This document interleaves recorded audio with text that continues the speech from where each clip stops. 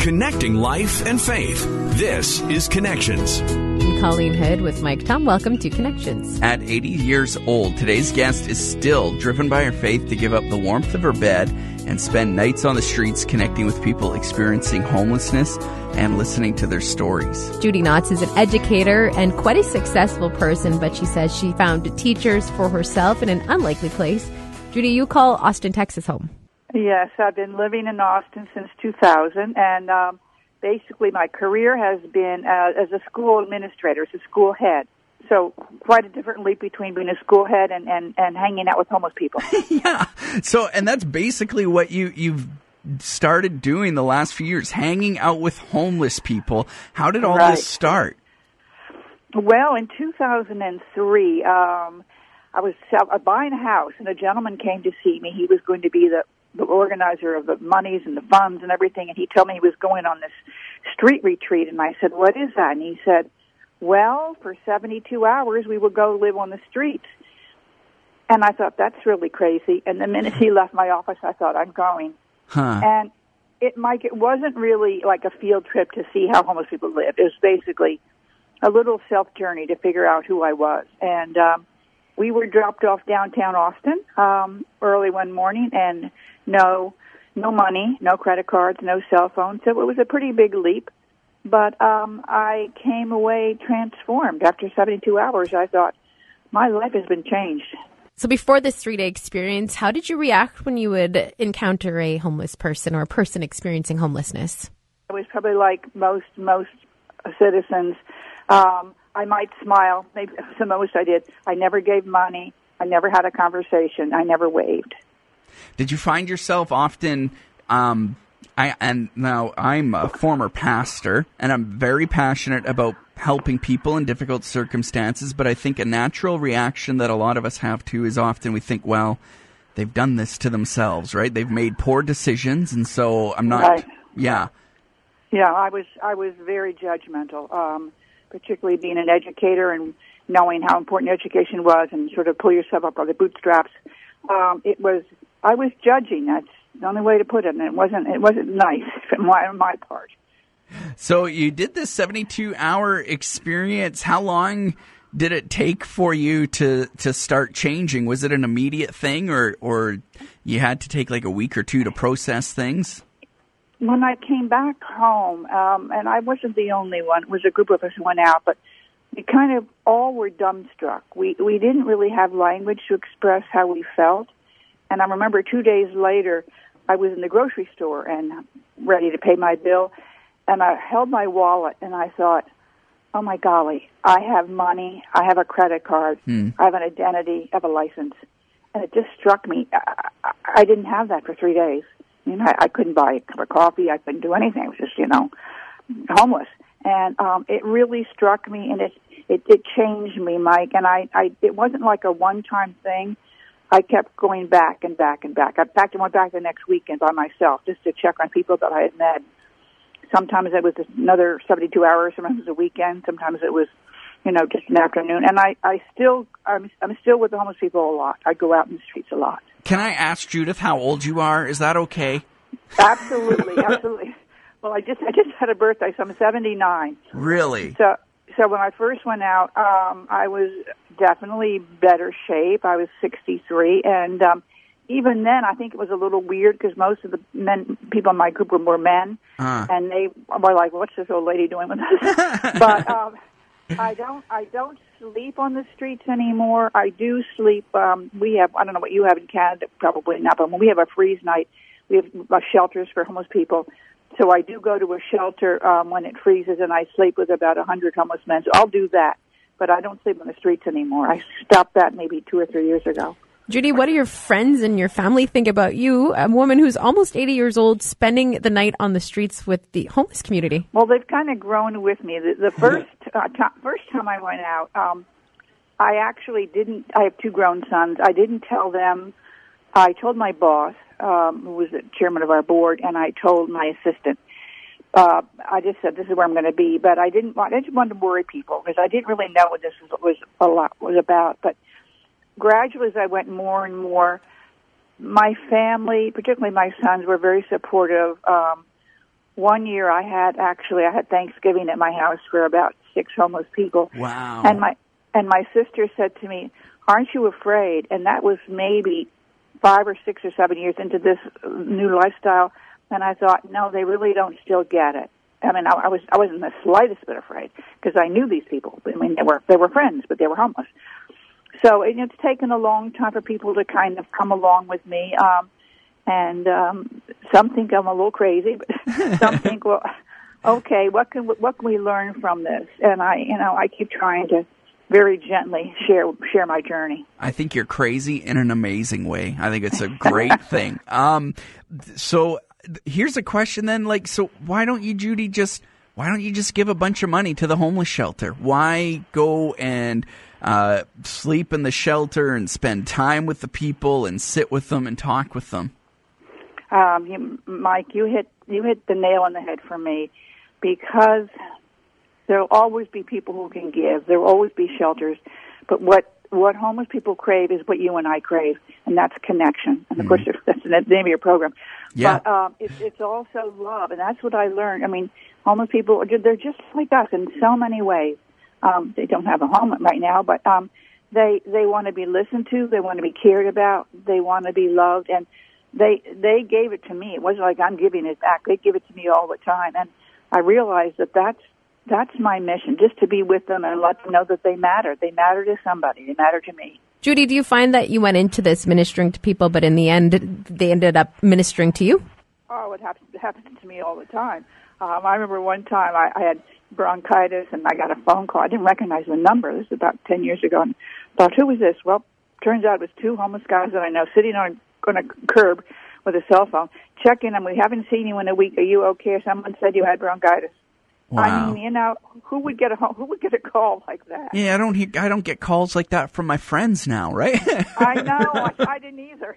I think maybe at work they realized I was out, but it was just so touching, and it's really all about relationships, and this is so amazing. Yeah, and they have totally enriched my life, and I have learned so much from them. Judy, are there any stories from your experience that have really impacted your life? I work on a Friday night. Well, Friday nights I work at a really nice soup kitchen, and this sort of this is recent, like 2 weeks ago. This sort of agitated man came in, and he always used to joke with him, but he wasn't in a joking mood, and he just sort of grabbed me close to me, put his forehead next to my forehead, and he said, "I need you to pray for me." And right out of my mouth, I said, "I will if you pray for me." And he said, "We've got a pact." And that was it. And then awesome. he walked away, and I walked away. So, yeah. So those little moments of grace that I just treasure. That's so great. Now, you've taken a lot of the moments and the stories that you've had over the years of doing this. You put them into a book called "You Are My Brother." Why did you decide to write a book about this? Well, I've been writing since 2008. I've been writing articles for our local Austin paper, Austin American Statesman. And I found that more and more, it was in a faith column, more and more I was writing about homelessness. I wasn't intentional. It was just kind of creeping in among other articles. And people would either contact the paper or me from other places, and they'd say, well, can I use this article? Could I have a copy of this article? A pastor might say, could I use this in a sermon? And I thought, okay, I'm just going to put these together. So there's 34 what I call stories. And 33 of them actually appeared in the Statesman, and then I wrote around them. And the first one was not in the Statesman because I didn't submit it, and that's where the title came from, "You Are My Brother," an incident that I had in a pretty rough neighborhood. But I'm just trying to reach everybody that might possibly have a change of heart. And so the good thing is, if you're not a reader, they're all 700 words, because that was my limit from the Statesman. So they're short and I hope sweet, and they all have a sort of similar vein about people or events or what happens. I imagine it's probably pretty hard, but do you have a favorite story from the book that sticks out for you? Oh my goodness. I guess the first one, Mike, would be actually the cover of the book, which I don't know if you can see, but the cover of the book is this wonderful sort of scattered painting, and it was done by a friend of mine who was homeless. And she's the first person that I really met on the streets in 2003. And I had been sleeping by myself in sort of an alley, and I thought, no, if I'm really on the streets, I'm on the streets. I'm going to sleep with the homeless people. So I went to the guys who were out there, and I said, let me be with you tonight. And they looked at me like, you got to be crazy, lady. This woman, Laura, came up to me, and she said, don't go with them. You come with me. And I thought, oh, what does she know? Because she was clearly homeless, and I thought, does she know that I will be raped or hit over the head or whatever? She said, they use bad language. Oh, isn't that beautiful? They cuss a little bit and come away. and I mean, she didn't know me. She didn't know I was a grandmother or head of a school, but I just thought that was so sweet. So anyway, I stayed with her for basically the next 2 nights and 3 days, and she just taught me a whole lot about being homeless and about being human, and she became a good friend. And that the painting that's on the cover of the book, she did. So I just, she was very special to me. Did you have any moments that were really shocking to you in any of those experiences in time? Shocking, yes and no. I had a good friend who died recently, lived on the streets. And when I first met him, he was hard to reach. He didn't want to be reached. But I just kept kind of reaching out to him. And he had one leg.